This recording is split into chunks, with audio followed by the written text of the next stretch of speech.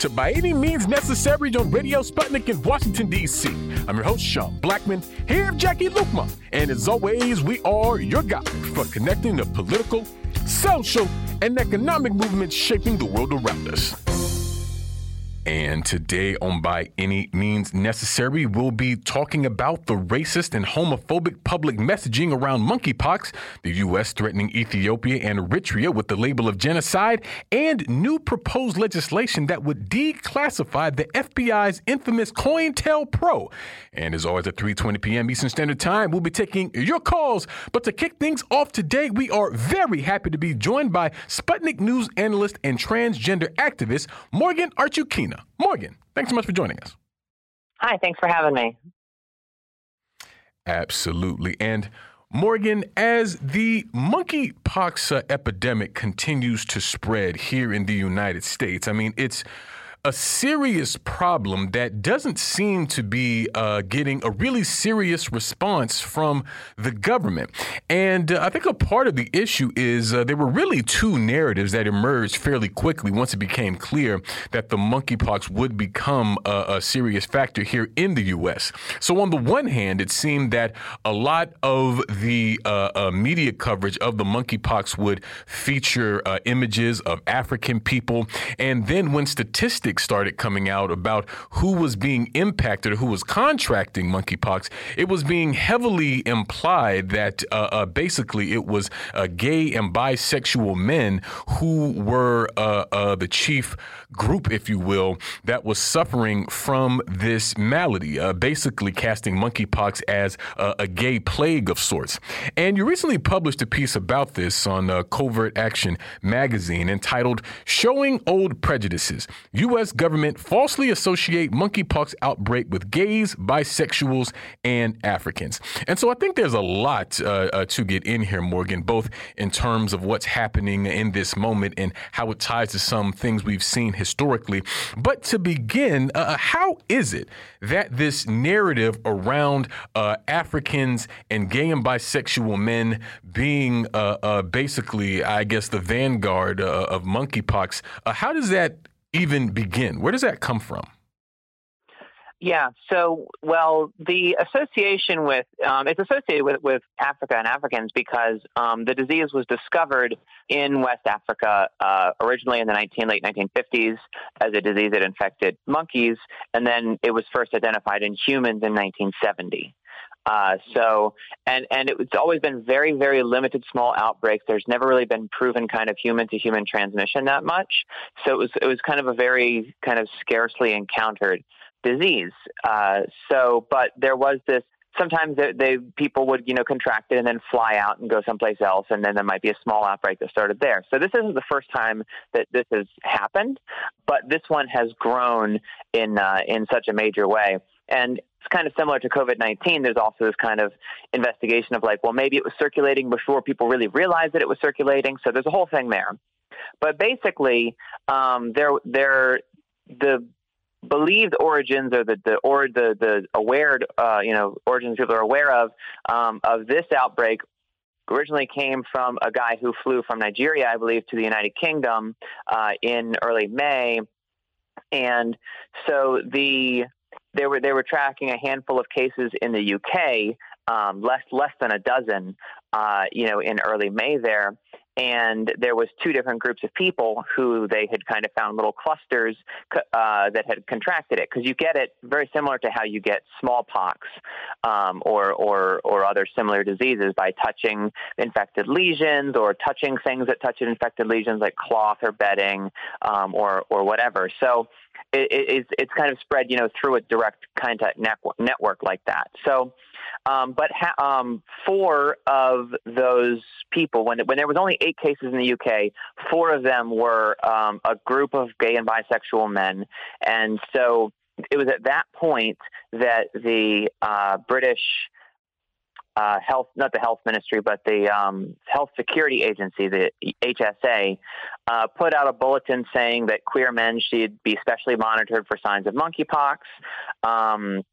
It was supposed to be an alert for health agencies, that are testing for STIs and things, to be able to know what to look for uniquely when dealing with monkeypox, because it can look like STIs and be kind of mistaken for that. And that was also kind of the theory behind that alert, and that idea was that queer men are more on top of, weird lesions or things, that you identify, and you go get tested for those things. And that's a more common practice in that community. Anyway, so it was kind of probably pretty, understandably assumed that the people who contracted monkeypox would assume it was an STI of some kind and go get tested for it on that basis. So there's a certain degree of sense to their approach, but their messaging was very careless. It was done very public with no additional qualifications about hey, that doesn't mean that only queer men can get this. And so the media, always hungry for a new viral story, and especially in the pandemic, a new panicky story about a new disease coming out or something, grabbed on it and ran with this headline and this line that it was especially, a danger to gay and bisexual men, and that, they were the ones who needed to look out for it. And that's kind of really how the whole ball got rolling. And of course, because of the misinformation that is being spread about, monkeypox being associated with queer men, people are not getting tested. They're not being careful, as careful as they should be, because they're not a part of that group of people that the media has associated with this disease. I mean, how wide-reaching is just the impact, the negative impact of the media associating monkeypox with queer men, when the medical community is clear that anyone and everyone can actually contract this virus? Yeah, well, I'm not sure that the medical community is so clear. There are definitely certain agencies that are very, their messaging is very mixed. They'll say both things at once. They'll say this, that they'll say both narratives at once. They'll say that it's almost entirely an outbreak among queer men, but then they'll also say but everybody can get it, so don't think that it's like a gay only thing. And it's like, these people are only going to listen to one of these things. You know what I mean? So yeah, I mean, the danger is multifaceted. One, there is the danger that most people we don't know how big the outbreak is. But we do know that there are people who have all the signs of monkeypox who have gone in to get tested and been rejected for a monkeypox test because they did not have what they're called the diagnostic indicators, one of which is that the person who's going to be tested is supposed to be a queer or bisexual man. So they're only testing, or almost only testing, queer and bisexual men, and then turning around and saying, oh, well, all the positive tests we're getting are, queer and bisexual men, so it must only be in this community. But they've already decided that's the only community they're testing. So you could do it to COVID-19 too. You could only test queer men for COVID-19 and then turn around and say, well, clearly this is a disease of gay and bisexual men. Imagine if that was the approach they had. Imagine how that would disguise the real extent of the outbreak. And that's really what we're dealing with here. So there's the one side where people don't think they can get it, or don't realize, even the health authorities don't know the whole scope of the outbreak to be able to allocate resources, track the spread of the illness, and take appropriate actions. But also, it's reinforcing old prejudices. It's reinforcing homophobia. It's reinforcing racism against Africans, with this perception that, people are used to seeing the lesions on black skin in these example photos in articles, or headline photos, or whatever in articles. So there's that association, and also this association that, it's only the gays and bisexuals, they need to take care of themselves, or they're going to spread it to the rest of us, so And they should know better when it comes to that kind of messaging, because that's the exact same thing that happened with AIDS. Exactly. And there's so many parallels, I think, with COVID and the AIDS crisis. I mean, folks will remember in the early days of COVID, there was this narrative of, it only impacts older people with existing preconditions and so on and so forth. So I'll be fine. I mean, number one, not only is that, a dismissive way to think about the elderly, but it puts people in a very dangerous situation with this disease. And it's similar, I think, with what we're seeing with monkeypox. So people may say, well, I'm not a gay or bisexual man. I don't live on the African continent, so I can just kind of go about my life more or less as normal. And so just this bad messaging and this mixed messaging could have some serious implications for people's health. And I want to give an example of this mixed messaging that you actually noted in your piece, Morgan, from back in July 27th. And this is from Tedros Adhanom Ghebreyesus, the chief of the World Health Organization, who said, quote, "The focus for all countries must be engaging and empowering communities of men who have sex with men to reduce the risk of infection and onward transmission, to provide care for those infected, and to safeguard human rights and dignity." Now, later on, he would say, quote, "Anyone exposed can get monkeypox," but that's after saying 98% of cases so far are among men who have sex with men. So I think you're correct, Morgan, that even though some of these major health agencies, even global health agencies, even though they may actually say both things, it's clear that there's only one narrative that's going to dominate in people's consciousness, I think, precisely because of this history of, attributing certain diseases and ailments to the LGBTQ community, as you mentioned, including AIDS. And I was actually hoping you could get into some of that history as you do in your piece, as I think a lot of it is instructive in terms of what we're seeing with how monkeypox is being portrayed. Yeah. So there's, and I mean, the thing about AIDS is that there was a certain, they were correct to look at, like the outbreak did first happen in the gay community, and it was a sexually transmitted infection, although it took them several years to figure that out. But the way that they reacted to those facts was very homophobic and very stigmatizing. Right down to, it was the original name of the disease was, for a very short period of time, was GRID. It was gay related immune disease, and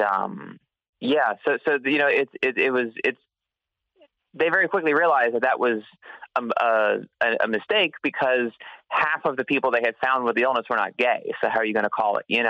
That kind of thing. The name arose. This wasn't an official name, but they began to refer to it as the 4-H disease, referring to the four groups they were finding most commonly affected by it, which was homosexuals, hemophiliacs, heroin users, and Haitians. And for each of those communities, there was also a totally separate reason that they were being heavily affected by it, and that had nothing to do really with some kind of personal responsibility. That was kind of the way that the messaging around it was basically the gays and the people who were getting infected by it, they brought this on themselves by their lifestyle. They're posing a danger to us because of that, and they need to take care of themselves. And that was messaging that went all the way up to the White House. George H.W. Bush, when he was president, called AIDS a disease where you can control its spread by your own personal behavior. And that stigma led to, it wasn't just, there's homophobic attacks, it's mean, it hurts people's feelings, but it led to years and years of neglect when it came to funding to research the disease and to find treatment or a cure.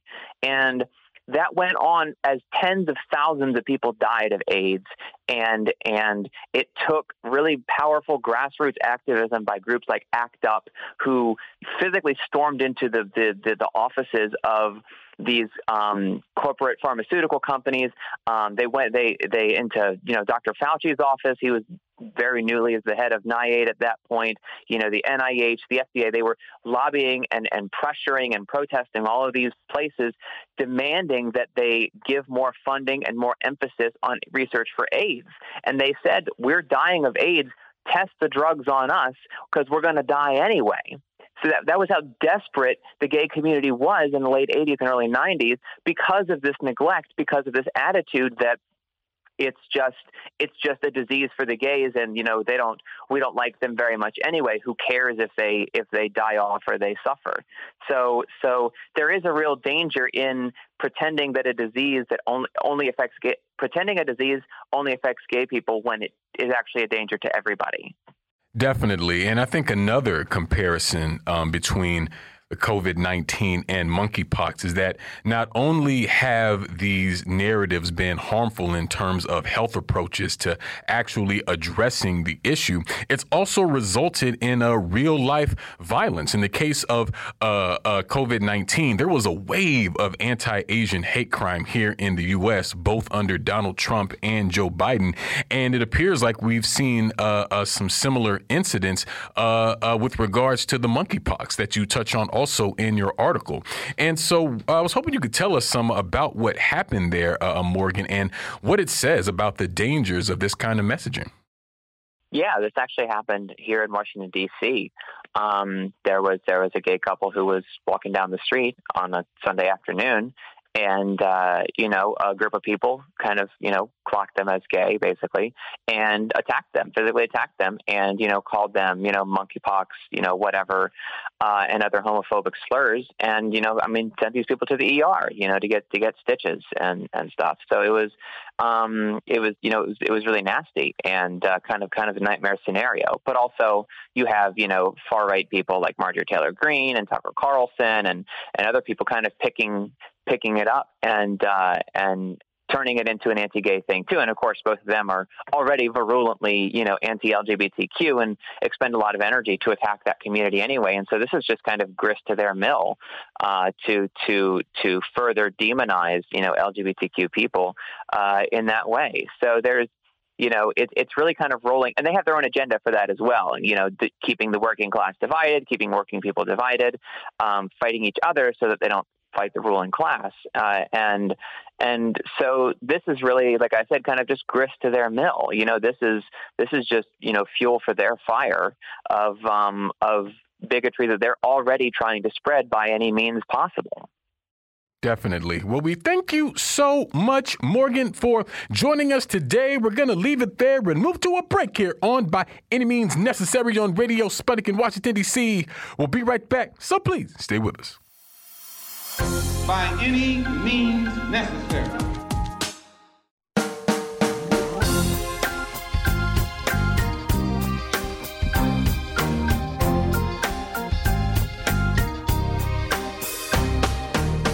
Welcome back to By Any Means Necessary on Radio Sputnik in Washington, D.C. I'm your host, Sean Blackmon, here with Jacquie Luqman. And as always, we are your guide for connecting the political, social, and economic movements shaping the world around us. And today we're talking about the U.S. government weaponizing sanctions against the Horn of Africa. And we're happy to be joined for this conversation today by Nebiyu Asfaw, co-founder of the Ethiopian American Development Council. Nebiyu, thanks so much for joining us. Hey, Sean. Thanks for having me, Jackie. Hello. Good morning.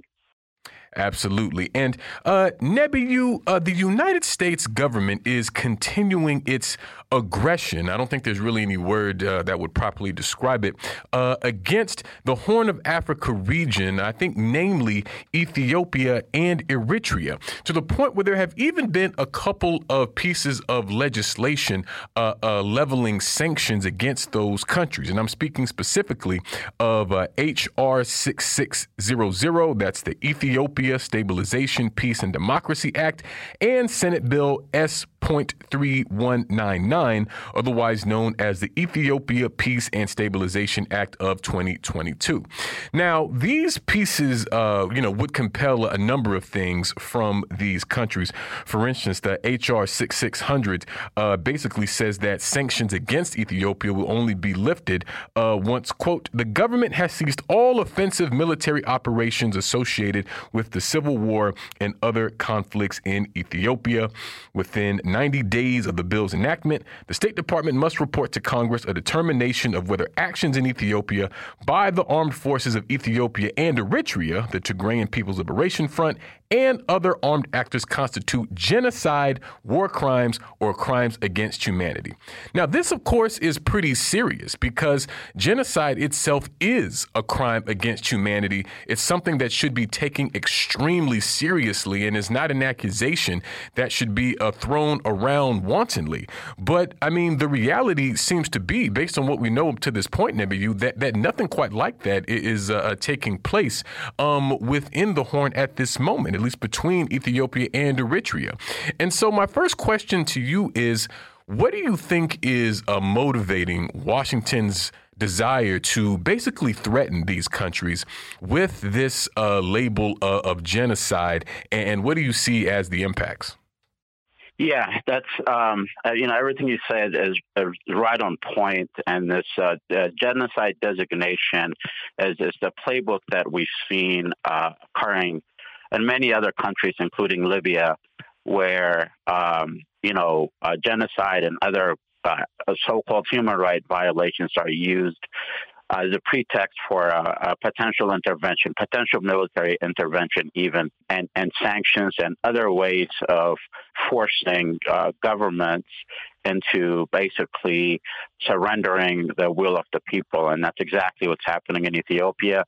This current conflict in Ethiopia, in the Horn of Africa, with the TPLF, which was the former regime of Ethiopia, that will believed to have been basically the policeman of the United States in the area, was removed from power. And the struggle is really to bring them back into power against the will of the people.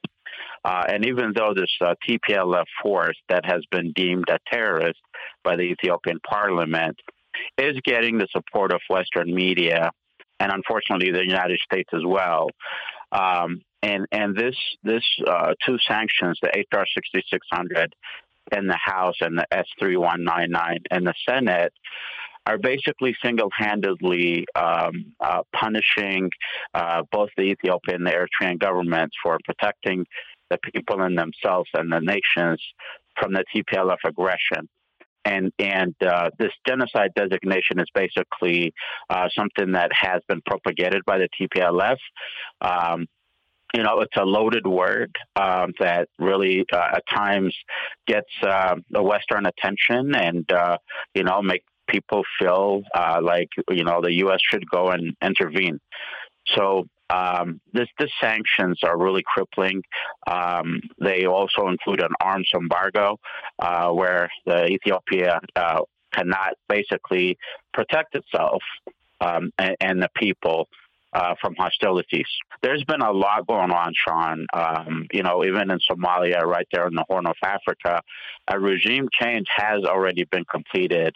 Farmajo, the former president, was systematically removed with some questionable parliamentary election. And a U.S. ally has been put in place as the president of Somalia. Basically, it's an attempt to break the agreement of the three countries to resist and create, a sovereign Horn of Africa. So there's a new president now in Somalia, and what do you know? Within the same week of the new president coming in, the Biden administration announced the return of U.S. troops boots on the ground in Somalia. So now there's boots on the ground in Somalia already. There's a new U.S. military base being set up in one of the Somali ports. And, these are all things that the Farmajo, the previous president, was resisting. And now Ethiopia and Eritrea are being threatened by the sanctions, genocide designations, arms embargo. So there's a whole lot happening. And even beyond this, there is yet another bill called H.R. 7311, called Countering Malign Russian Activity in Africa Act, that just passed the House and could potentially pass the Senate, that basically will punish African countries, all African countries, for basically not supporting the European Civil War, and supporting NATO. So, for being neutral, even in the UN, African countries that remain neutral in the votes against Russia, and potentially any African country that could buy cheap oil from Russia, for example, or agricultural equipment, could be sanctioned. So already 1/3 of the continent is under U.S. sanctions, and now you got 3 bills pending to add even more sanctions. Now, while all this is going on, Secretary Blinken went to Africa last week, visited South Africa, Rwanda, and I think Democratic Republic of the Congo, and unveiled a so-called New Africa strategy, New U.S. Africa strategy, that really sounds good on paper. Talks about a new approach, resetting U.S. relations with Africa. It kind of outlines a more friendlier relationship, more economic partnership. But what you see on the ground and what is being done in Congress with this hostile legislations and everything that is really going on, and what we heard from the secretary last week are completely different. Yeah, and this is not the first time that African nations, particularly Eritrea and Ethiopia, have been targeted by sanctions. Before, there were sanctions levied against those countries that were imposed by the United Nations. And, can you tell us a little bit about those sanctions and why the United Nations felt the need to sanction those countries? Yeah, the United Nations have, went along and sanctioned other countries in Africa. For example, one good example would be Libya, where the UN went along with the proposal of the U.S. and NATO and went ahead and sanctioned Libya, which led into the invasion and the bombing of Libya. And now we know where Libya is. It went from one of the most prosperous African nations. Now it's a failed nation with a civil war and a slave trade market, and there's terrible things are happening there because they assassinated Gaddafi, and that was supported by the United Nations. And that's just the global politics that, there's normally how they do that is they use the global mass media to create hysteria about genocide, about, people being mass killed, weapons of mass destruction and things like that. But once they get the critical mass to believe this narrative, it becomes easier to pass this bills and sanctions and ultimately regime changes, even if it means a military intervention. So the media and the propaganda really has a lot to do with that. But, what has happened right now in the case of especially the Horn of Africa with Ethiopia and Eritrea, there has been 14 different hearings at the United Nations Security Council, proposed by the United States and some Western European countries like Ireland to push the United Nations to pass resolutions and sanctions against Ethiopia and Eritrea. And every single time they've been vetoed by Russia, China, and India. So that is the reason why the sanctions have not passed within the United Nations. But what's happening now is the U.S. is doing taking unilateral action through this hostile legislation in Congress. Definitely. And Nebiyu, I appreciate you raising the Countering Malign Russian Activities in Africa Act, because, I mean, the fact that this passed, I think, just sort of highlights yet again how the U.S. sees the African continent, the Horn, of course, included, as a battlefield, really, for its geopolitical struggle against both Russia and China, I would say. And the role of the media that you were just talking about has been, frankly, crucial in how people think and view and analyze what's been happening in the Horn of Africa and in Ethiopia and Eritrea. And even that aspect of things has shown up in some of this legislation in terms of the propaganda, because there's a piece in H.R. 6600 that says, quote, the strategy required by subsection A shall include a plan to implement the strategy, including to combat hate speech and disinformation in Ethiopia, including efforts to coordinate with social media companies to mitigate the effects of social media content generated outside of the U.S., focused on perpetuating the civil war and other conflicts in Ethiopia, including through hate speech and language inciting violence. Well, there's that word again, disinformation, that the U.S. is really quite fond of these days, I think, on a number of levels. But literally, a part of this piece is saying that the U.S. wants to work with social media companies really to ensure that any narrative outside of the U.S. government's narrative will be disallowed. And we've actually already seen this play out, I think, several times in terms of people associated with the No More movement and other platforms like that been taken off Twitter and places like that. And so it's clear, Nebiyu, that the U.S. government is willing to restrict free speech, something that it claims to champion, if it means that its desire basically to take control over the Horn is made manifest. Yeah, 100%. What you just outlined from the bill, it's already happening. I guess making it a law kind of will formalize it. The undersecretary in a testament in Congress a few months back had said that the State Department is working with social media companies like Twitter to regulate. But what is really happening is voices, Pan-African voices that are speaking up the truth and countering the mainstream propaganda are being deemed as disinformation agents. You mentioned the No More movement. That was a critical movement last year that really brought Africans in the diaspora together to really start educating the wider American public about what is happening in Africa and basically exposing these lies. So, Twitter started shutting down accounts, the No More account, the Horn of Africa Hub account, and, other, advocates, including myself, were banned from Twitter without any reason, without any cause, or without any violation or even a warning. So, it's really sad and very concerning that in a free country that, you could get shut down for speaking the truth or expressing an opinion that is different than what the government wants people to hear.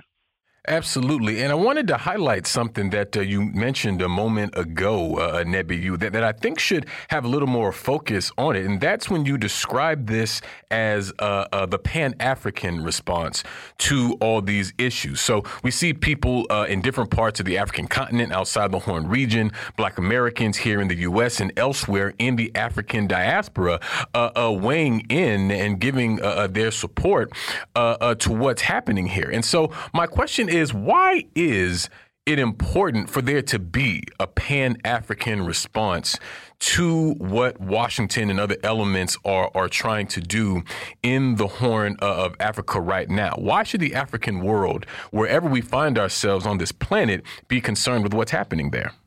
Because that is the only way out. That is the only way out of this. Africa has been exploited, its people, its resources, for over 400 years now. Whether it's colonialism, slavery, one way or another, we've been exploited for 400 years. Right now, over half of the world's precious minerals raw material come from Africa, including, one of the very important minerals, cobalt, which is being used for making cell phones and laptops and everything. The world could not function without Africa. So while the wealth of the world is being made on our backs and on our land, we're poor and we're divided and we've been, subjugated. And the reason that they've been able to do that is because we're divided. We don't have a single voice. They've created all these little conflicts, these tribalisms, these wars, throughout Africa and even here, right? So we have to open our eyes and come into terms with the fact that our division is sponsored. Our conflicts are sponsored and fueled by forces that want us to continue to be divided. So, and that is the whole thing about the reemergence of the Pan-African movement that we're, pushing, is that the people of African descent, wherever we are, it's time to come together because the root cause of all our issues are the same, wherever you may be, and the only way out is through unity. And through unity, we get strength. Divided, we fall. United, we prosper. So I think that our brightest days, Africa's bright days, are ahead of it, and not behind, ahead of it. While the people that are subjugating our continent and people, their brightest days are behind them. So it's a new world order that will require the people of Africa to rise up, to reclaim their wealth, to reclaim their dignity, and to define their own destiny. And that requires Pan-Africanism. Absolutely. Well, we thank you so much, Nebiyu, for joining us today. We're going to leave it there and move to a break here on By Any Means Necessary on Radio Sputnik in Washington, D.C. We'll be right back, so please stay with us. By any means necessary.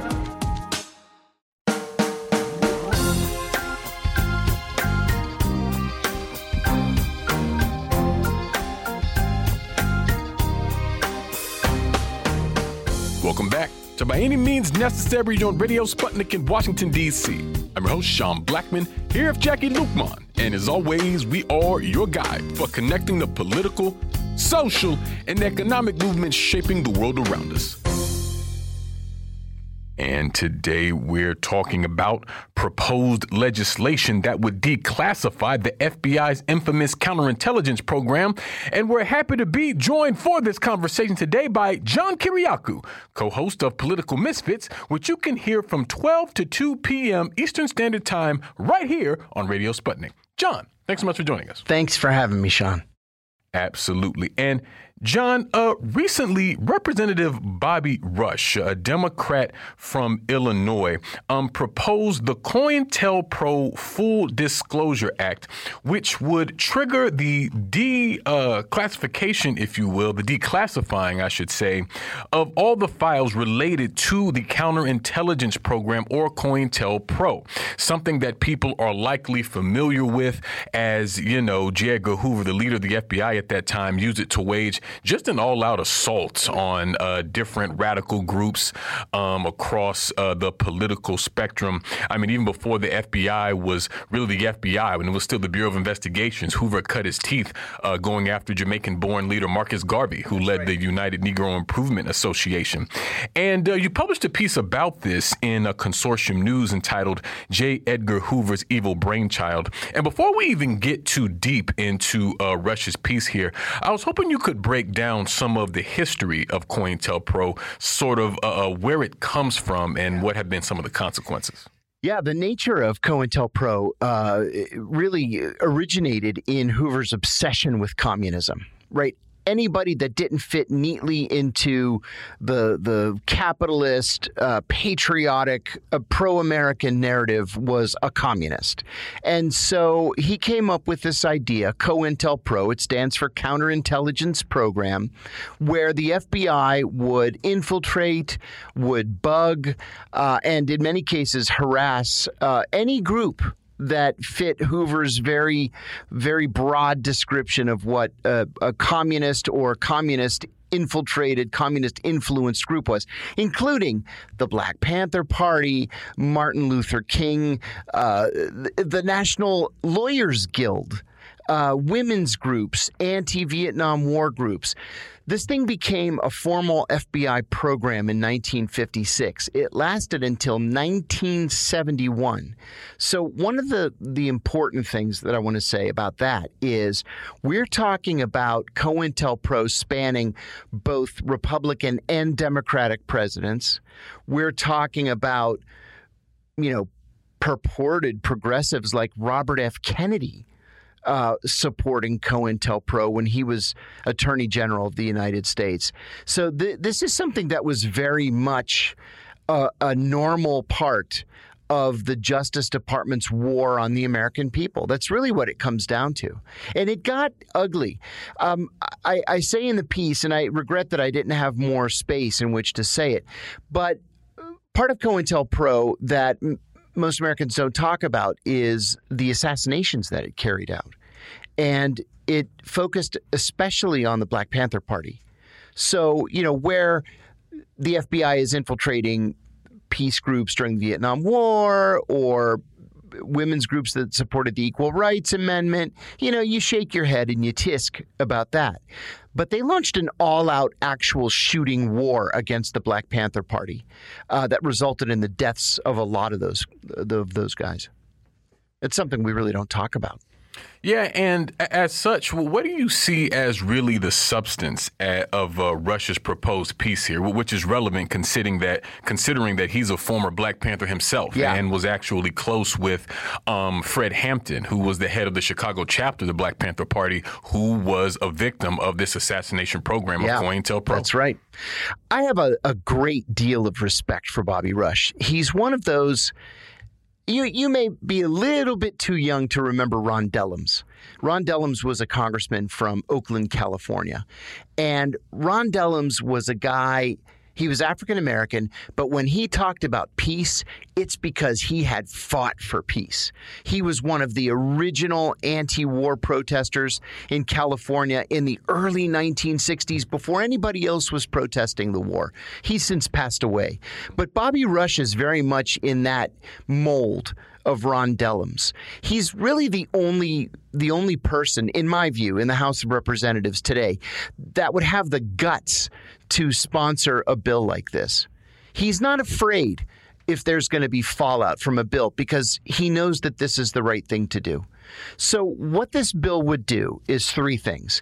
It would order the declassification of all documents from 1956 to 1971 having to do with COINTELPRO. Number two, it would actually give the government something of an out if they believe that the release of certain documents would expose sources and methods. Of course, they wouldn't now, all these years later. But it creates a mechanism by which the government can object, and then the document would go to an independent board for review. And if the independent board found that the release of the documents wouldn't harm national security, then they're declassified as well. And then my favorite part of this bill is that it would strip the name of J.Edgar Hoover from the FBI's headquarters here in Washington. That would be a long time coming. Yeah, it's been long overdue for sure. And, I am old enough to remember Ron Dellums, and he is one of my heroes, always has been. The guy was a giant. Just amazing. He was the radical beginnings of the Congressional Black Caucus. And, there's something to be said about where the CBC is now. But, this piece of legislation, John, that Bobby Rush is trying to get passed is in danger of being completely ignored, eclipsed, just, it passed all over by the Biden administration in particular. And I don't think we can overstate how many times the Biden administration in particular have made all of these grand overtures to Black voters that they're going to be so much better than Trump and he's going to save us from Trump. And here we have a piece of legislation that could if it doesn't correct the wrongs of the history, because that can't be done, it would bring all of the evils to light, even if people who were responsible for these evils will not be held accountable for them. And the Biden administration is, hemming and hawing and hoping this goes away. I mean, where is this legislation in the process right now? And what is the Biden administration saying or doing about it? Such an important question and great point, Jacquie. When Bobby Rush proposed this legislation in May, I think it was May 4th, the very next day, May 5th, it was referred to a subcommittee, and it has sat there ever since. Now, I've worked on Capitol Hill, many years on Capitol Hill. I was both on the House side and on the Senate side. And I can tell you that when a bill is referred to subcommittee and it just sits there like that, that's it. It's dead. It's done. That's why I wrote this piece. I'm urging people to call their congressman, co-sponsor the legislation, and get it out of the subcommittee. One of the things that changed on Capitol Hill, on the House side, in the 1990s was legislation, in order to make it to the floor for a vote, would have to go through the Rules Committee. So if you were a member of the Rules Committee, you were one of the kingmakers in the House. You were one of the most powerful, most important members of the House. That changed with Newt Gingrich. So what he did is he stripped the Rules Committee of all of its authority, and all legislation had to go through the office of the Speaker. So if the Speaker didn't want something to make it to the floor of the House for a vote, he would just kill it. Well, Nancy Pelosi has kept that policy. And so while there's still a Rules Committee and it still meets, it doesn't have the authority anymore to bring legislation up for a vote. This is all dependent now on Nancy Pelosi. And I point out in the piece, too, that there is no concurrent legislation on the Senate side. Not a single one of the 100 senators has thought it appropriate to simultaneously sponsor legislation in the Senate. So even if this does pass the House, then what? There's no vote in the Senate, and then it just dies a quiet death.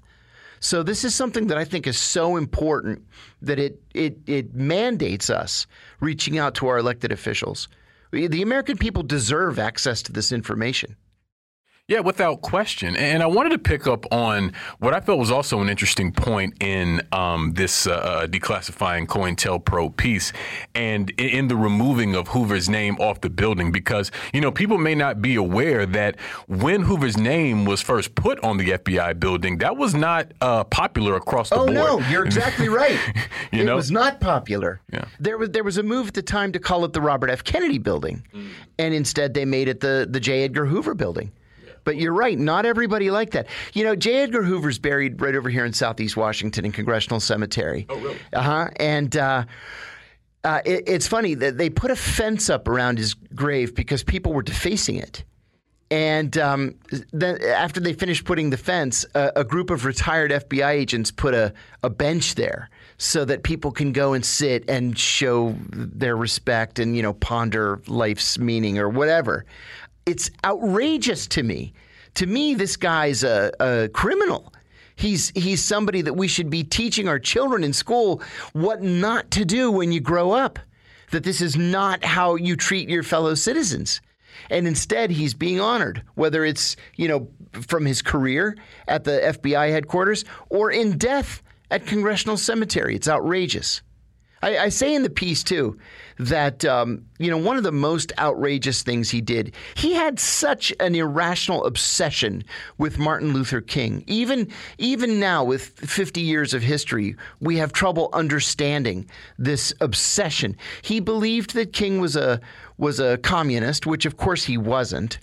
And even if he had been, who cares? Right. But anyway, he believed that King was a communist.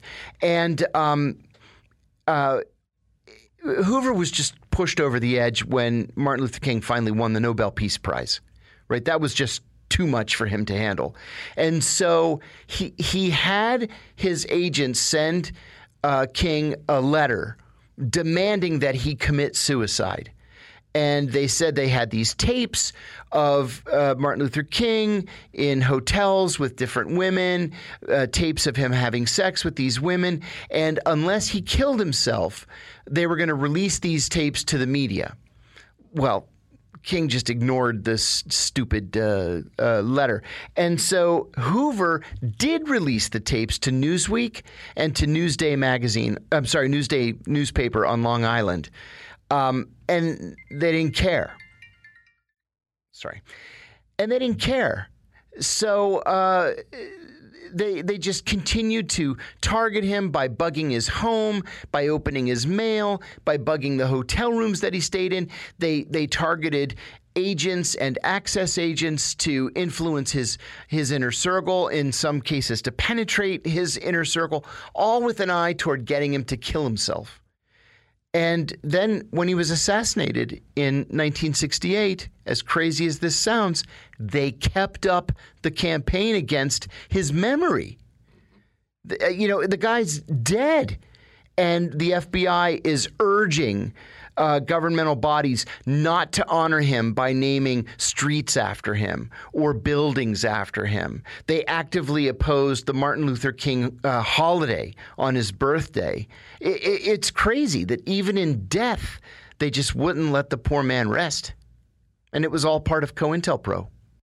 Yeah, that's why it always kind of tickles me in a really ironic and horrible way every year when the FBI tweets out, we honor Martin Luther King Jr.'s birthday. Ridiculous. Like, no, you don't. No, you don't.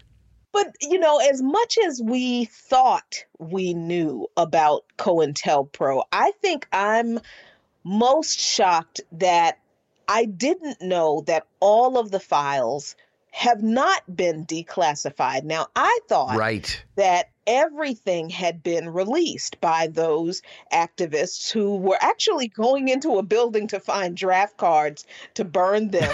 And they stumble upon this massive government secret surveillance program of Americans. And they're like, this is way worse than, oh my God.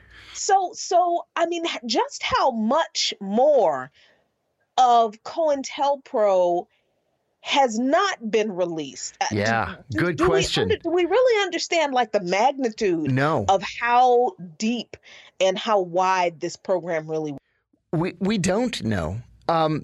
First, let's talk about the burglary. I think this is absolutely wonderful. So this group of progressive activists broke into an FBI field office in Media, Pennsylvania, like you say, looking for draft cards that they could burn.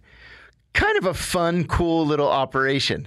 When they got in there, they found thousands of pages of documents related to COINTELPRO. They had never heard of COINTELPRO. Nobody had. It was secret. And so they stole these thousands of pages of documents. They took them to the farm of one of the burglars, and they made copies, one page at a time. I mean, imagine what copy machines were like in the 1960s, right? They were mimeograph machines, essentially. So one page at a time, they made these copies, and then they offered them up to the Washington Post and the New York Times and all these different papers. Nobody wanted to touch them. So little by little, some of these documents got out. The FBI freaked out. Every FBI agent in America was mandated with hunting down these burglars. None of them were ever caught. And there's an absolutely wonderful book called The Burglary by Betty Metzger.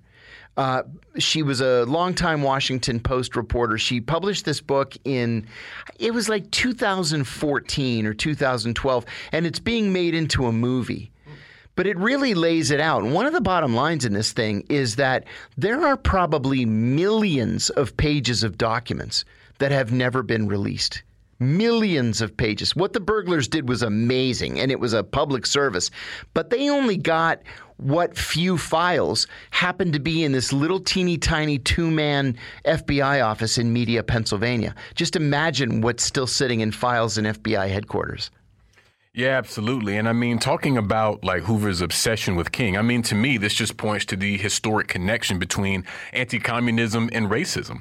And in your piece, you quote FBI Special Agent William Sullivan, which will be a familiar name to people who, study the history of the FBI, who wrote to Hoover about King saying, quote, "In light of King's powerful demagogic speech," it's talking about the I Have a Dream speech, "we must mark him now, if we have not done so before, as the most dangerous Negro of the future in this nation from the standpoint of communism, the Negro, and national security." So to describe the I Have a Dream speech as demagogic. Right. Now, mind you, there are a lot of us that don't care for the I Have a Dream speech because it doesn't contain the kind of, radical critical analysis that King would have and, say the why I'm opposed to the war in Vietnam and, where do we go from here speeches later.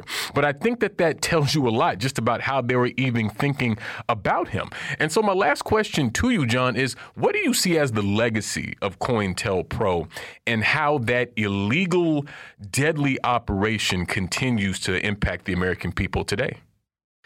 Wow, yes. COINTELPRO is the FBI. COINTELPRO is J.Edgar Hoover. And we can only make a historical assessment of the FBI and J.Edgar Hoover with access to these documents. I've said many, many times about the CIA's torture program, and it bears repeating in this context. The American people own this information, and they have the right to know what their government was doing in their name. There's also a law in this country that makes it a felony to classify information that is a crime, right? These were crimes that were committed against American citizens by the FBI. By law, they can't be classified. And so what Bobby Rush's bill would do is to set the record right. We just need to get this thing out of subcommittee and get it onto the floor for a vote. Definitely. Well, we thank you so much, John, for joining us today. We're going to leave it there. We'll move to a break here on By Any Means Necessary on Radio Sputnik in Washington, D.C. We'll be right back, so please stay with us. By any means necessary.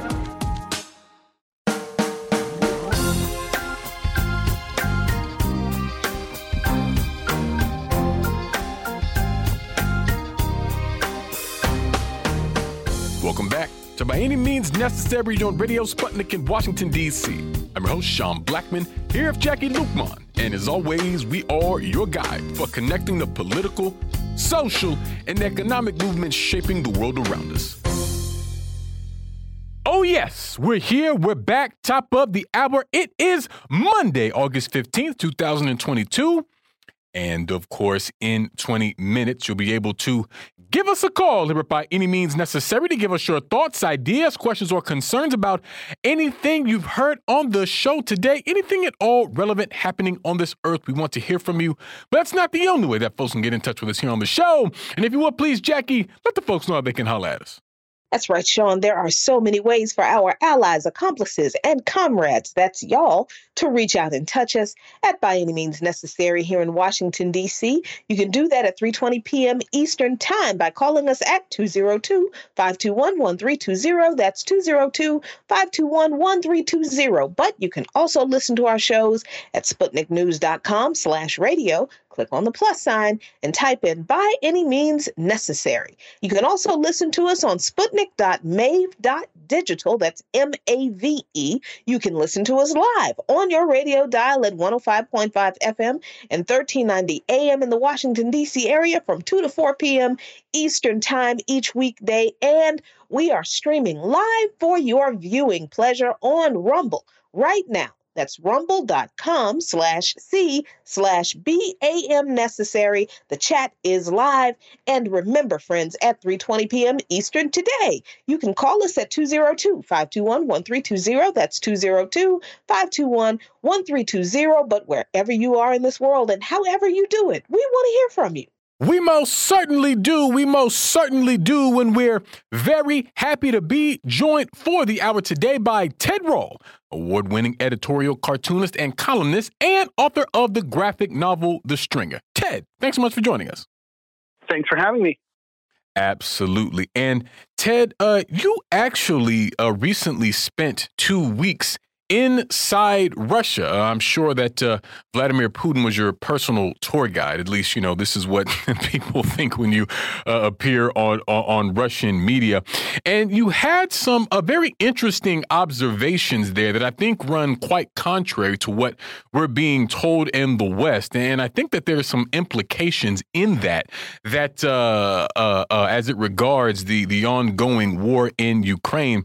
And you published a piece about it on your site, Raw.com, entitled "In Actual Russia, No Signs of Sanctions." So to begin, I was hoping you could tell us about your time inside Russia, Ted. What did you see? What did you not see? And how much did it reflect what we're told about what happens in Russia over here? Well, Sean, I was expecting to see very dramatic economic effects from the sanctions. Obviously, as you and everyone listening knows, we've been told that the sanctions have been brutal, and that's not to say that they haven't been, but also that there are widespread shortages of consumer goods in Russia, that prices are skyrocketing, the economy is grinding to a halt, businesses are closing, unemployment is rising, basically an image of economic freefall and catastrophe. Frankly, I would not have been surprised if I had seen that, based on the coverage that we've had, and based on all the implications of how brutal these sanctions have been. And this is not to say that I'm in favor of the sanctions. I think sanctions never work. I think they're a terrible idea. They should just not even be permitted under international law. But the fact is, I was shocked, really surprised at just how things could not have possibly been more 180 degrees diametrically opposed to the narrative that we're hearing on Western media outlets. I expected some spin, but it's ridiculous. The fact is that, I was in Moscow and St. Petersburg, which are Russia's two biggest cities. The streets were packed. The stores were packed. There were no empty storefronts, except there were some closed American chain businesses like Starbucks coffee, McDonald's and things like that. But it's not like if you needed a cup of coffee in Moscow or St. Petersburg, you'd have any trouble finding one. It's basically Europe. There are cafes locally owned all over the place, and some chains and some micro chains that are Russian and from other companies. There's, Burger King is all over the place and going strong. There's, and of course, there's tons and tons of restaurants of every type, every conceivable type. I went to, in St. Petersburg, there was a mall called the Galleria across the street from my hotel. The place was packed. If you were if you were in the United States, you would assume it was Christmas shopping season.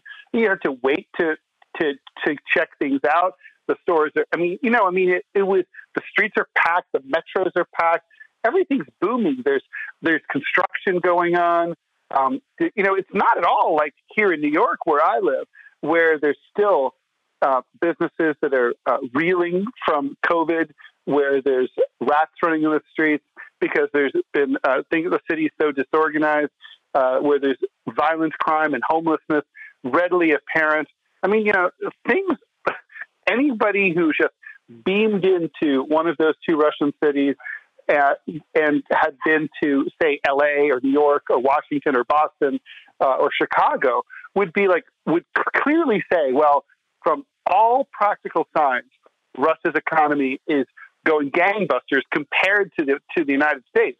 And so the thing is, I was just gobsmacked at just how there was no relationship between reality at all. I wrote about this in my syndicated column 2 weeks in a row, and I've talked about it on social media.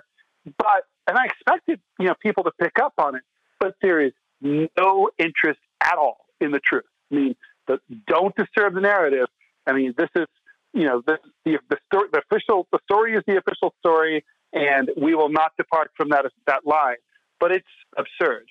Yeah, Ted, and in your column, you did write about the fact that anyone who had access to a map could see that the chances of Ukraine prevailing against Russia were slim to none. Now, I think that speaks, we could say a lot about, the American education system and what we actually do with these little computers we have in our hands called our smartphones, because nobody's actually looking at a map on our phones. We're looking at all kinds of other things. But why do you make that argument that if anybody who just looked at a map could automatically see that Ukraine could not win this war? And what was like the dire thing that would have had to have happened for them to have actually prevailed? Well, Ukraine is a vast country, but it is insignificant compared to the size of Russia. I mean, I don't think many Americans really focus on life outside their own country. I think many Americans don't even really understand the geography or, the layout of their own country, much less, countries on the other side of the planet. But Russia has 11 time zones. It's the biggest country on the planet by far. It goes and it goes and it goes and it goes, and it just doesn't stop. And, that's why the Germans and the French and Napoleon were unable to conquer it, even when the Russians were at a weak point. They had so much territory to retreat into that they could do that, and that they could use that and then come back later and slaughter their enemies. But in this case, the only way that Ukraine could ever have, I don't know if we could say prevailed, but stood a chance against Russia would have been in the impossible, insane case of the United States deciding to use or give nuclear weapons to Ukraine or use nuclear weapons on their behalf. And that obviously would be World War III. And, we wouldn't be here anymore. We wouldn't be having this conversation. Nobody would be having any conversations because it would be the end of the world. And so, even the American, despots who run our government are not that crazy, and they didn't do that. So given the fact that they were not willing to go there, then they were trying to fight to the last Ukrainian. That definitely has been their approach. And, this is about propping up the arms business. It's about political intrigue. It's about trying to weaken Russia. But it's not this is like the think tank, which is kind of conservative, called Stratfor, has said for years that America's primary foreign policy objective is to disrupt, not defeat, regional adversaries. Russia's a regional adversary in Europe and Asia. So the U.S. just basically messes with them and tries to trip them and screw them up. But they know they can't beat them. So it's more just about sabotaging them and giving them a hard time. And Ukraine is all about that. They're being suckered by the U.S. This is a fight that they picked with with the encouragement of the U.S. against Russia, with trying to get into bed with NATO. It was an act of insanity all along, going back to 2014 and Maidan. And it's tragic for everyone involved. Yeah, and Ted, almost from the beginning here on the show, we were pointing out about how the reality of what's happening in the war in Ukraine, of course, between Ukraine and Russia, is just simply not reflected in what we see in the mainstream media platforms. And it seems like just a lot of the things that the U.S. government has tried to get over in a number of ways as it pertains to this conflict is just not working. The tens of billions of dollars in aid to the extent that it was even, received and didn't end up on, the black market or the dark web or something. That hasn't worked. This celebritizing of Volodymyr Zelensky and now even his wife in the pages of Vogue, that really hasn't worked.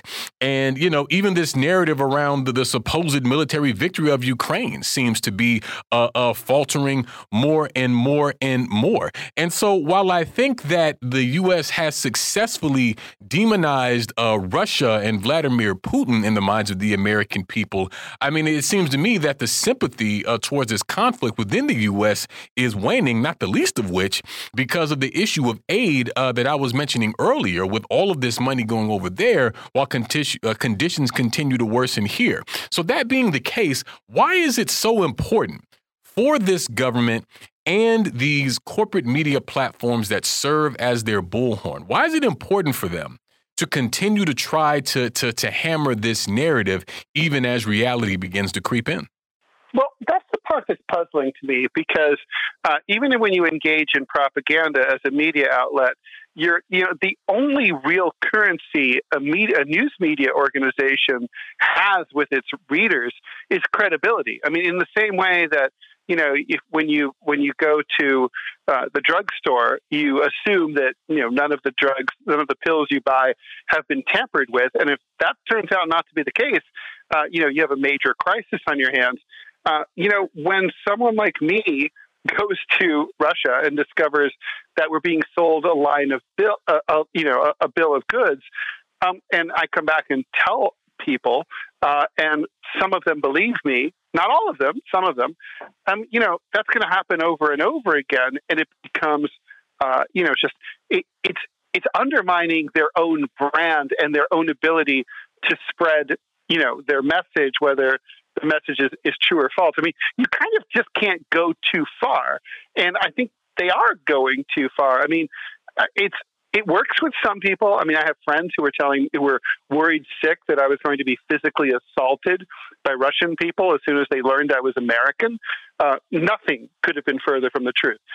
People were lovely. As soon as people heard me speaking English, they were like, "Oh my God, where are you from?" And I told them. They were like, "Oh my God, it's so great you're here. We thought you guys, didn't care about us, or you didn't want to come here anymore. And so, yeah, great. We haven't seen you guys since before COVID." I mean, that's the reality of it. Reality gets out. I mean, in the age of an interconnected world with the internet and social media and everything else, it seems like the U.S. is trying to build a new Iron Curtain and keep Russia behind it. They don't even want to let, there's certain countries like Estonia that are proposing that Russian citizens not be allowed to visit Europe on vacation, on tourist visas. Those things are, it's just not going to work. These are efforts that are doomed to failure. As human beings, we've never been more connected. We're getting more connected every day. So I think they basically are rolling like it's still 1999, but it's not. I mean, it's a different world now, and these lies just, they can't hold. They are going to come out. And, the other side of that, with the people in Russia happy to see an American and saying that I thought you guys had forgotten about us. I think that's pretty cool, that they would have that sentiment. And there is not the wholesale antagonism toward Americans that Americans have fomented toward Russians. And most of us have never met one. Most of us have never met a Russian person. So, I mean, what do you think the response of the Russian people that you met and what you saw in Russia not being received in this country as anything that, most people want to know about? What do you think that says about us here, Ted? Well, I'm glad you asked that question, Jackie. I mean, I think Americans really love to wallow in psychological projection. I mean, this is one of the only countries in the world where, if you're, for example, from, Saudi Arabia, people will think that you're somehow in agreement with the policies of Mohammed bin Salman, when that might very well not be the case. In other countries, nobody assumes that you are a representative of the government. They just assume you're a person. And I think that's unfortunately something that Americans don't do when they meet, other people, including Russians, as you say. It doesn't happen very much. I mean, American popular culture, it bears, noting has been extremely Russophobic. I mean, how many action movies have Russian mafia supervillains who are insane psychopaths that have to be fought by a noble American who might be an employee of the CIA or the FBI? There's countless ones. The Russian villain is a trope in cinema. And so, obviously reality is nothing like that at all. And I mean, they're incredibly lovely, great, fun, cool people to hang out with. So, it's unfortunately, it's increasingly challenging to go, and it's always been expensive, and now it's more expensive. But it's, for people who can afford it and can make it happen, they should, because there's nothing beats seeing things for yourself, and nothing beats the human interaction with other people.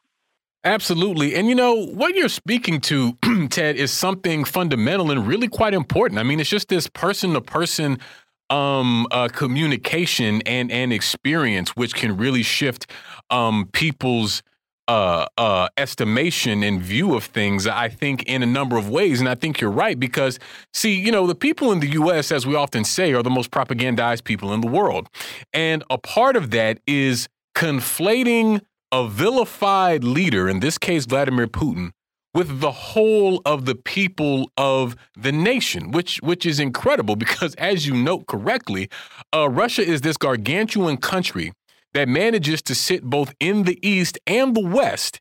And yet the view that Americans take of that country and all its diversity is all boiled down to not only just to one individual, but a skewed image of even that individual. But this is not something that happens in other countries, as you note. And so, the idea that you would get beat up simply for being American, it is patently absurd. Although, if we take a look at the history of U.S. interference in Russia, even from the times of the fall of the Soviet Union, they may have been justified. But, even still, that is precisely what is being kept from us in the narratives that we get from this government and these corporate-owned media platforms.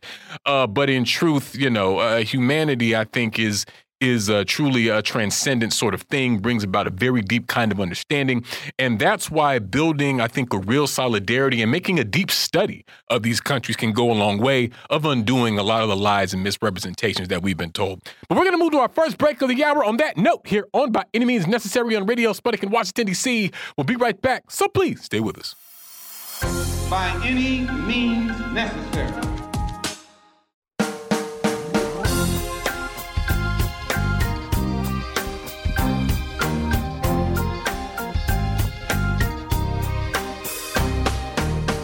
Welcome back to By Any Means Necessary on Radio Sputnik in Washington, D.C. I'm your host, Sean Blackmon, here with Jacquie Luqman. And as always, we are your guide for connecting the political, social, and economic movements shaping the world around us. Phone lines are now open 202-521-1320. That's 202-521-1320. Myself and Jacquie Luqman continue to be joined by Ted Rall. And Ted, elsewhere in Europe, speaking of Russia, there appears to be a growing call for a ban on visas for people from Russia. What is all of this about, and what is motivating this call? Well, apparently the people of certain European countries like Estonia seem to believe that it's an amazing privilege, as they say, to be allowed to visit Europe, and that it'll just crush Russians in some way to not be able to travel to Europe anymore. I do have news for them. As much as I do love traveling to Europe, and I do, there are many other great vacation destinations all over the world. And, you can do without Europe and, you'd never get to see everything else. So, I think, it comes down to this sanctions mentality. The whole sanctions assumption is, obviously, as you well know, Sean, is that, if you make life miserable for the citizens of a country, that they will not hold the people They will not hold you responsible for making them miserable. They will hold their own government responsible, because as you're trying to make the argument, it's their leaders' actions that are causing it, and therefore, you should overthrow your government, and then they will, and then the sanctions will go away. Of course, that's not always really true. What it reminds me of is in school, when some teachers have a class where one or two students misbehaves, but the teacher can't really suss out exactly, who's passing notes or who's making funny sounds when the teacher turns his or her back. So they, in frustration, they punish the entire class. Never mind that group punishment is a violation of the Geneva Conventions, but they punish the entire class, and they say, everybody's going to not get to go to recess today unless you tell these people step forward, or someone rats them out. That's not only is that not, I think, immoral. I mean, it's immoral, but on top of that, I don't think it's very effective. I mean, I remember as a student when that would happen, I suddenly pivoted from thinking that my classmates were jerks into thinking that the teacher was a jerk. And similarly, if you look at the citizens of Cuba, who've been subject to U.S. sanctions for more than half a century, because the U.S. doesn't think that Cuba should have a socialist government and would rather that it have a form of gangster capitalism like we have, then the Cuban people, even those who don't like Fidel Castro or his successor, the Cuban people don't say, okay, well, because of the U.S. blockade, we should overthrow our government. They think the U.S. are mean and they're jerks and they're hurting us. Similarly, I don't think anyone in Russia who wants to go on a trip to Estonia is going to say, well, we should really, this is all Putin's fault. We should be mad at Putin. It's not Putin who's doing this. Putin doesn't want this. Putin is against this. This is, if they go ahead and do it, it would be the EU. Now, that said, I don't think there's really any chance that these visa blocks will go through, because all 27 member states of the EU have to unanimously agree to something like that. And Germany, which is basically the boss of the EU, has already said there's no way they would support this. But even the sense that we could, that this is sort of this mentality that they can, somehow out of frustration, they can punish the Russian people for the Russian government's decision to engage in the military action in Ukraine. It's just, it just betrays a complete lack of understanding of how sanctions have never worked and never will work. And, Ted, I think that I seem to recall, national hero Volodymyr Zelensky commenting on doing this exact thing, saying that, individual Russian people should not be allowed to travel. They should be, they should feel the pain of the responsibility of their country and that kind of thing. And as you said, German Chancellor Olaf Scholz said that a blanket ban on visas for Russians was hard to imagine. Do you think this is another indication that the cracks in the foundation of the facade of what really was done in Ukraine, who's really, responsible for it, what it's really about? Do you think this is another indication that the cracks in the foundation of that lie of Ukraine are deepening? I do. I think there's kind of there's several factions here among the ruling classes of the European Union and the West in general. I mean, I think some of it is just fatigue, that this war has now been, not by historical standards, but it's been dragging on by contemporary standards. People have the attention span of a small insect. So they, it's like, wow, it's been so long, it's been months. And obviously, Ukraine's not making any progress, far from it. And it doesn't seem likely that they will. I think there's also, some people who probably never were that enthusiastic about supporting Ukraine to this extent or to any extent from the very beginning, and sort of saw the truth behind it, but kind of had to shut up and go along with the louder voices within the coalition. And, and I think there's just people who kind of also are probably getting pretty annoyed at the Ukrainians and their hysteria as they constantly demand things that are really unrealistic, like medium-range missiles that can strike deep within Russia. It's always more weapons, more weapons. It's like, well, how about if you guys stop selling the Javelin missile systems that we've already given you on the dark web? How about that? Maybe use those. So I think there's a lot of people who are. I think these cracks are appearing. I mean, I think that Zelensky and his ilk are getting annoying to them, and they're sort of like thinking, okay, God, we're stuck with this clown. What do we do now? And they're looking for an exit strategy. And I think what will happen is at some point, Zelensky or the Ukrainians will do something really stupid, and that will give them political cover to start to walk this back. Yeah, and another thing about it's another consequence, I think, of the way that the American consciousness kind of collapses the identity of an entire country in terms of how we're indoctrinated to do so. Another thing that I think Americans don't realize, Ted, is like the broad support that Vladimir Putin has amongst the people of Russia.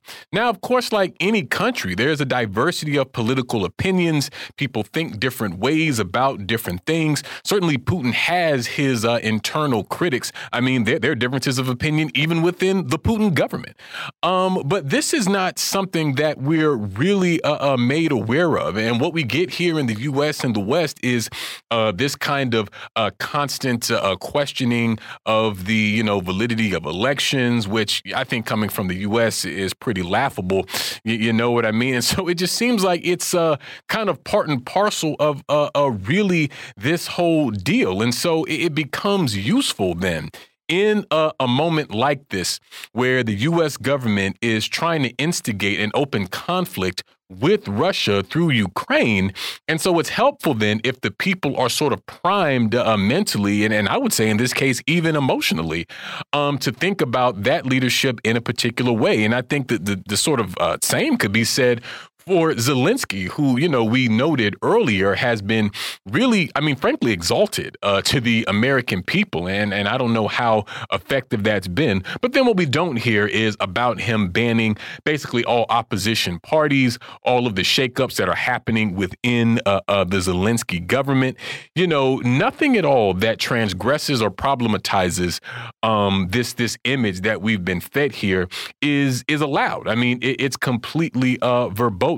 And what I'm really wondering, Ted, and this is maybe a philosophical question and something that I ponder a lot in terms of there has to be a political consequence for all of this, for these constant misrepresentations and false narratives that we get from these corporate media platforms and from this government, and particularly seeing about how things are trending in the U.S. at this moment with this rot, as we call it, that continues to set in. I mean, it seems that the U.S. sort of only hastens the decline that it seems to be trying to prevent by engaging in these kinds of things. You know what I mean? Oh, I agree, Sean. I mean, I think there's all sorts of consequences to this sort of this sort of massive demonization that's baseless. I told my best friend he was asking me about media access. He goes, well, Russia is a totalitarian dictatorship. There's no opposition. There's no media. I'm like, dude, that's just not even true. I mean, it's like I saw opposition newspapers on sale, in St. Petersburg. There's a vibrant press. There's lots of criticism of the government, like openly printed. I didn't see any newspaper vendors, arrested or carted away. you can on my hotel television. There's CNN International, there's CNBC, there's the BBC, all with anti-Putin, pro-Ukraine, pro-Zelensky coverage. Piped right into Russian hotel. And meanwhile, can you get RT on your American TV? No, you can't. It was amazing. My RT app, when I was in Turkey, was working on my way back. I was like, that's so great. It hasn't updated the entire time I was in the U.S. The Ukraine has, as you pointed out, literally no opposition parties are allowed anymore. There's no opposition media anymore. None. They've all been completely shut down by the Zelensky government. There's no, that's just not true in Russia. It's very vibrant. You come back and you tell Americans that they kind of, even though you yourself have been there and they themselves have not been there, they've been so propagandized, as you point out, that they don't even believe it. But in terms of, consequences, there's also going to be shifts in the paradigm. And at some point, the next time the U.S. gets involved in its next war of direct aggression, which is only has to be a matter of, of not very much time, unfortunately, there's going to be calls at some point like, well, maybe we should impose sanctions on the U.S. Maybe Americans should be held accountable for the actions of their government. Since they live in such a robust democracy, then how come we're not being held accountable for the abuses at Abu Ghraib and the torture at Guantanamo? Or, why were we not held accountable for the invasions and occupations of Iraq and Afghanistan? Why are we not being held accountable for our role in the proxy war in Yemen? It goes on and on and on. I do think the consequences are unknowable, but I don't think it's likely that there will be no consequences because it just goes too far.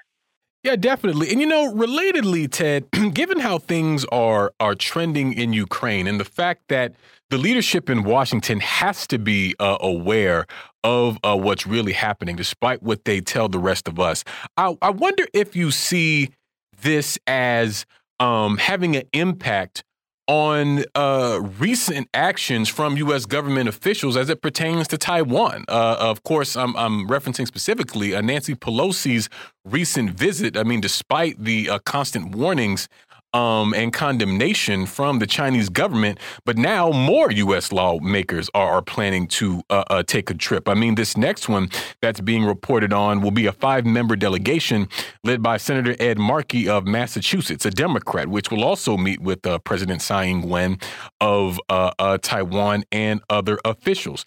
So we've been commenting on the show, and we're certainly not alone in it, that what the U.S. seems to be ramping up to in Taiwan really feels like a parallel to what we saw in the lead up to Ukraine. So, I mean, do you think that Washington may be sort of preparing to pivot to a Ukraine type situation in Taiwan with China, which also has some very deep and dangerous implications as the military campaign in Ukraine is just not panning out the way that they wanted? Well, they're definitely flirting with it. I mean, they're trying it. They're, like the expression says, they're raising the flag to see if anyone salutes. The question is, will the Taiwanese fall for it? I mean, I think unlike the Ukrainians, particularly after 2014, I think the Taiwanese, I think it's less likely to work there because the Taiwanese kind of have some historical awareness of having been used and manipulated and abused by the United States ever since 1949. I mean, they had an independent democratic state after World War II, and then the U.S. helped overthrow it in 1949 and brought Chiang Kai-shek's nationalists over the Taiwan Strait by boat and installed the KMT dictatorial regime of Chiang Kai-shek, which led to the massacre of Taiwanese intellectuals and the installation of this brutal U.S.-backed dictatorship for years.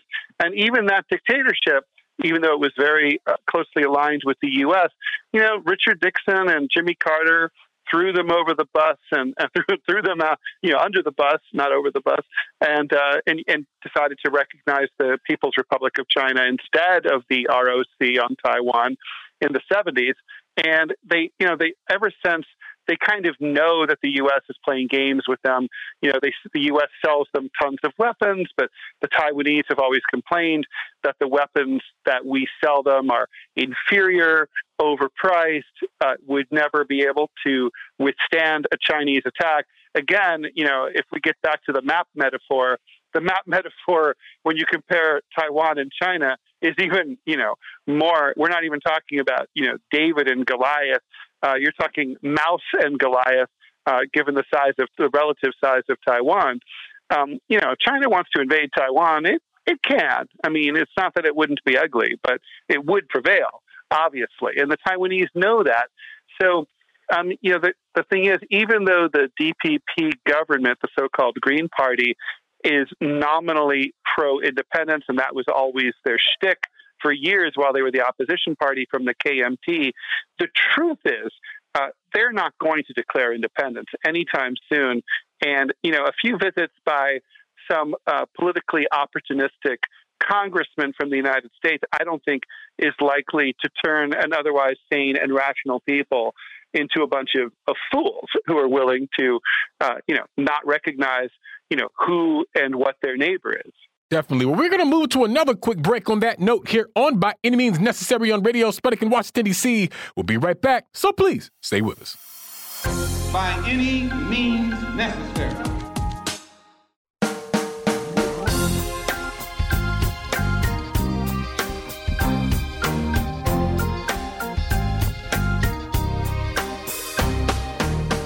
Welcome back to By Any Means Necessary on Radio Sputnik in Washington, D.C. I'm your host, Sean Blackmon, here with Jacquie Luqman. And as always, we are your guide for connecting the political, social, and economic movements shaping the world around us.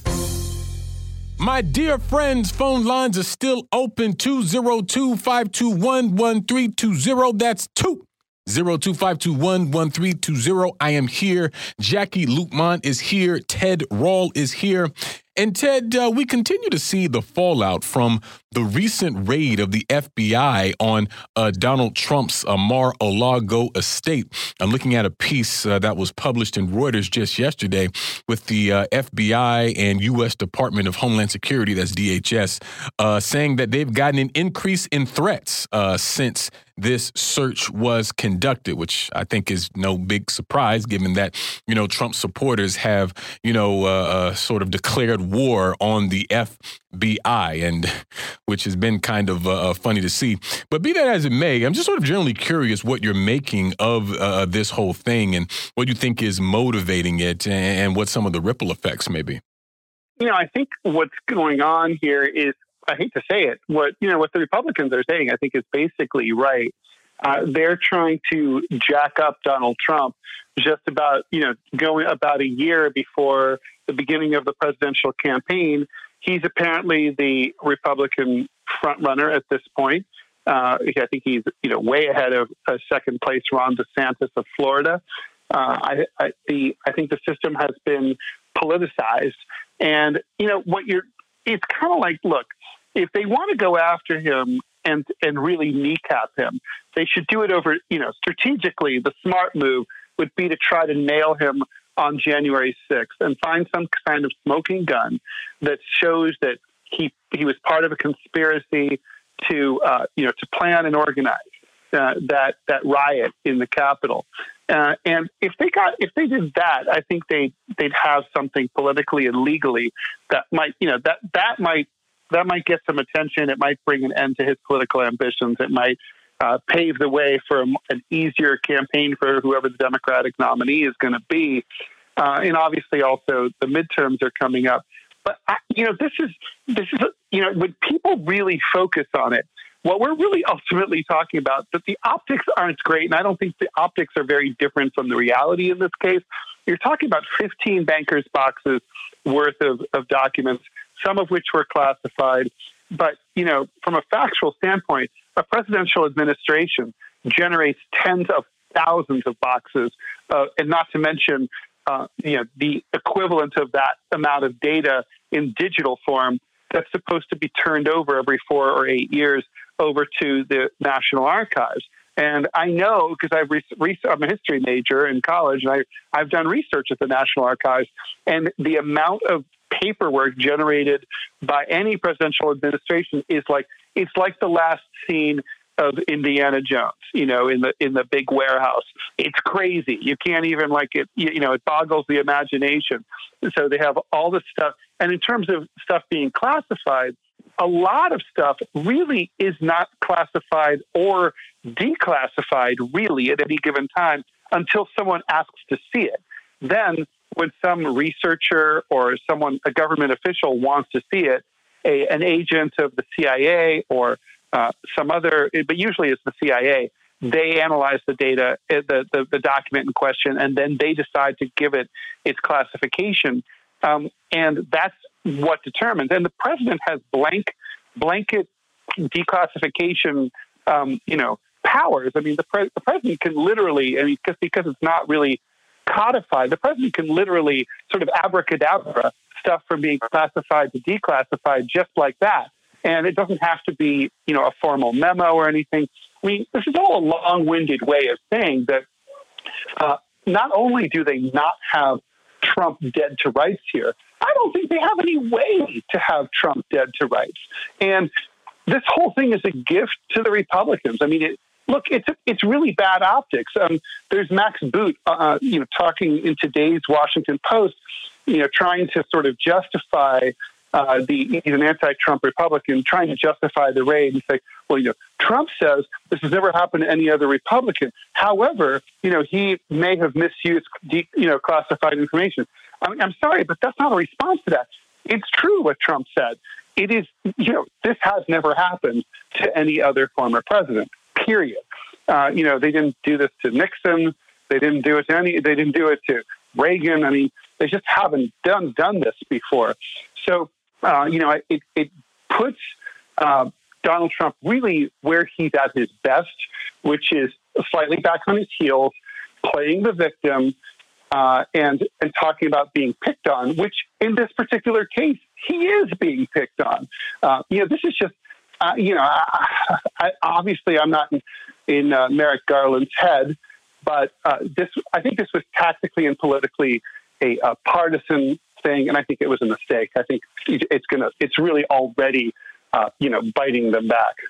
Especially since, Ted, if we're talking about a high-profile political figure mishandling government documents, I seem to recall conversations about a certain candidate for president who did not get elected, doing something with a hammer, taking a hammer to hard drives that contained State Department documents. And I don't know, maybe I'm just being extra petty today, but I just really feel like this is also egg on the face of the Democratic Party. And it is proving the GOP and the Trump faction right in saying, when they say that, Biden is going to use the DOJ to come after Trump. And as you said, that, they are really they don't have anything on him, while they completely ignored the very same alleged misdeeds from their own candidate, Ted. I mean, it smells hypocritical to me, but what do you think about that? It does feel completely hypocritical. I mean, I think most Democrats have sort of willfully, quote unquote, forgotten about Hillary Clinton's emails, and in a highly partisan divide between, the siloed media outlets, Hillary's emails is now up there, with Benghazi or any of these other stories that people say, well, that's just the Republicans, or, that's like, and they throw it all together, including with stuff that really doesn't have legitimacy, like the idea that there's evidence that Trump should have won his reelection campaign. But I think there's, obviously it's there. In the end, I think currently there's no such thing as a swing voter. Presidential elections in the U.S. are really decided based on turnout. Democrats, there's more registered Democrats than Republicans in most places. So if Democrats, enthuse their base, they win. If they don't, they lose. Republican base is always pretty enthused. So it kind of boils down to that's where the wiggle room is. And for Democrats, they're kind of just trying to be like, look over here, don't look over there. And I think that's what's going on with these. No one's going to talk about the Hillary Clinton stuff because in this country, what happened, in 2016 is ancient history. It's long forgotten. So, but at the same time, it's a long time between now and November. In the same way, I just don't think I think this plays into the right's hand. It's an interesting kind of like desperation measure by a Democratic Party that basically doesn't have a lot to point to in terms of successes at this point. I mean, I think the one issue they've really got working for them, and I will admit I underestimated this. I was wrong. I thought it wouldn't matter. I think it matters more than I thought. Is the overturning of Roe v. Wade. That's going to be big for the Democrats if they know how to exploit it. But I still am skeptical that you can win on one even big issue when the Republicans have several issues that are really running their way in terms of inflation, the economy in general, and then there's sort of hidden secret resentments about things like how the Affordable Care Act isn't working right, and Democrats' failure to address that. And even the environmental, part of the Inflation Reduction Act, which obviously we all have to be in favor of because any step in the right direction is a step in the right direction. But it sort of reminds you it's still not nearly enough, and that just reminds voters subconsciously of the ineffectiveness of the Democrats. They can't even get their own conference unified. They all, it's all about sucking up to Joe Manchin. So we'll see what happens. I think the Senate's kind of in play. I still don't think the House is in play. And my money would still be on the Republicans to take both houses this November right now. Yeah, and this is why I agree, Ted, when you said earlier about how this raid is really a gift to Trump and the Republicans. I mean, that was actually my first thought when I saw that it even happened, is that Trump is 100% going to parlay this whole thing and point to it as a kind of a political persecution. And I mean, obviously, we don't have sympathies for Trump or the FBI, but just the partisan nature of it, I think is clear. You know what I mean? And I feel like from the time that Trump emerged as a real contender in the presidential race in the United States, I feel like they've just been handing him W after W after W, whether it's the impeachments or whether it's, the Clinton camp wanting to amplify Trump out of an attempt to sort of highlight his absurdity to the American people. And all it did was give him free coverage. I mean, down to this raid, just so many things that the Democrats have done in the time since Trump. I mean, I often liken it to throwing a dirt rock at a tank. It just explodes on impact. There was this really annoying period where it seemed like every other day there was something that came out that was going to be the nail in the coffin that was going to end Trump once and for all, whether it was the Steele dossier or the Mueller trials or whatever and what have you, or even the impeachments like I was mentioning earlier. But I mean, these were just not things that were ever going to work. And I think you also mentioned earlier about how there are some very legitimate things that you could go after Trump for that could possibly have an impact. But the Democrats would rather just do a bunch of nonsense, basically, and engage in a bunch of political theater and take us all through these dog and pony shows that don't help anyone, them least of all. You know what I mean? And so particularly as we move towards the midterms in this country, and in a couple of years, of course, 2024 will be another presidential election, it really just feels like Democrats are digging their own grave in a lot of ways. And what's most frustrating about it to me, Ted, is that if the Democrats do indeed lose power and this far-right Trumpist element regains power, from the standpoint of the Democrats, it'll be everybody's fault but their own, Oh, it always is.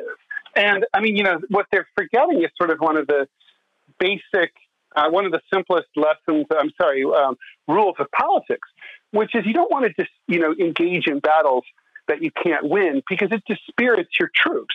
It's like you can do it from time to time on principle, but if you really know the outcome is doomed, you really shouldn't try to fight it. You should really try to go for choose the battles you can win. That's going to make, to be a Democrat, unfortunately, though, as a voter, is you just know time and time again, it's like they're going after Donald Trump, but Donald Trump is like, he's like Wile E. Coyote. Got him blown up. He just keeps coming back in the next scene, and he looks great. And I think the fact that that keeps happening, and frankly, this should be easier. Donald Trump is a real estate developer. It's kind of like corruption is kind of part of the job description. He was doing construction in New York. He had Roy Cohn as his lawyer. I mean, this is a guy who not only did but he had to have been dirty. They could nail him if they knew what they were doing. And their inability to do that just sort of shows how hapless and foolish they are. And, people who are supporting the Democratic Party, they're kind of expecting their party to go after him in an effective way, but they can't. They're just not. It just reminds them all the time that their whole situation is hopeless. I mean, if this were, look at what they got Bill Clinton on. They nailed Bill Clinton. I mean, granted, they didn't convict in the Senate, but they nailed him. And I think they really tarnished him with even with Democrats over this impeachment, over a pretty lying about oral sex. It was kind of a trivial thing. In comparison with some of the stuff that Trump is accused of, like business fraud, and arguably sedition. So it's the fact that that the Democrats can't bring it home. It's not that Trump is that wily; it's that the Democrats are that stupid. Yeah, and I do think that's the case, Ted, when we consider how all of these things play out. And this is why we always on this show sort of emphasize the importance of people developing a political element outside of the duopoly, because what we're dealing with is a center-right party in the Democrats and a far-right party in the Republicans, neither of which has the interest of the rank-and-file person in this country at heart. And there's really no one that's fighting for them. And I think more and more people are starting to feel that in a more visceral way as they continue to watch their conditions deteriorate here. And it would be frankly comical to see just the stumbling and fumbling and ridiculousness that these people get up to if there weren't such serious implications, not only for those of us in this country, but for, I would argue, global humanity and for the planet itself. I mean, there are just so many existential threats that are facing average people here in this country that, these ruling class officials in the White House and in Congress simply don't have to worry about because of their class position and because of their wealth and all these things like this. And so we're talking about two groups of people, literally two classes that just live and operate in two completely different worlds. And the difference is that as of now, those ruling class elements, those who represent that wealthy minority, they have the power to do these things that they're doing. And therefore, you and I need to build power to do the same. But we're going to leave it there for today here on By Any Means Necessary on Radio Sputnik in Washington, D.C. One thing, Ted Rall, so much for joining us today. We'll be back tomorrow with an all-new episode. So as always, we'll see you next time. Peace. By any means necessary.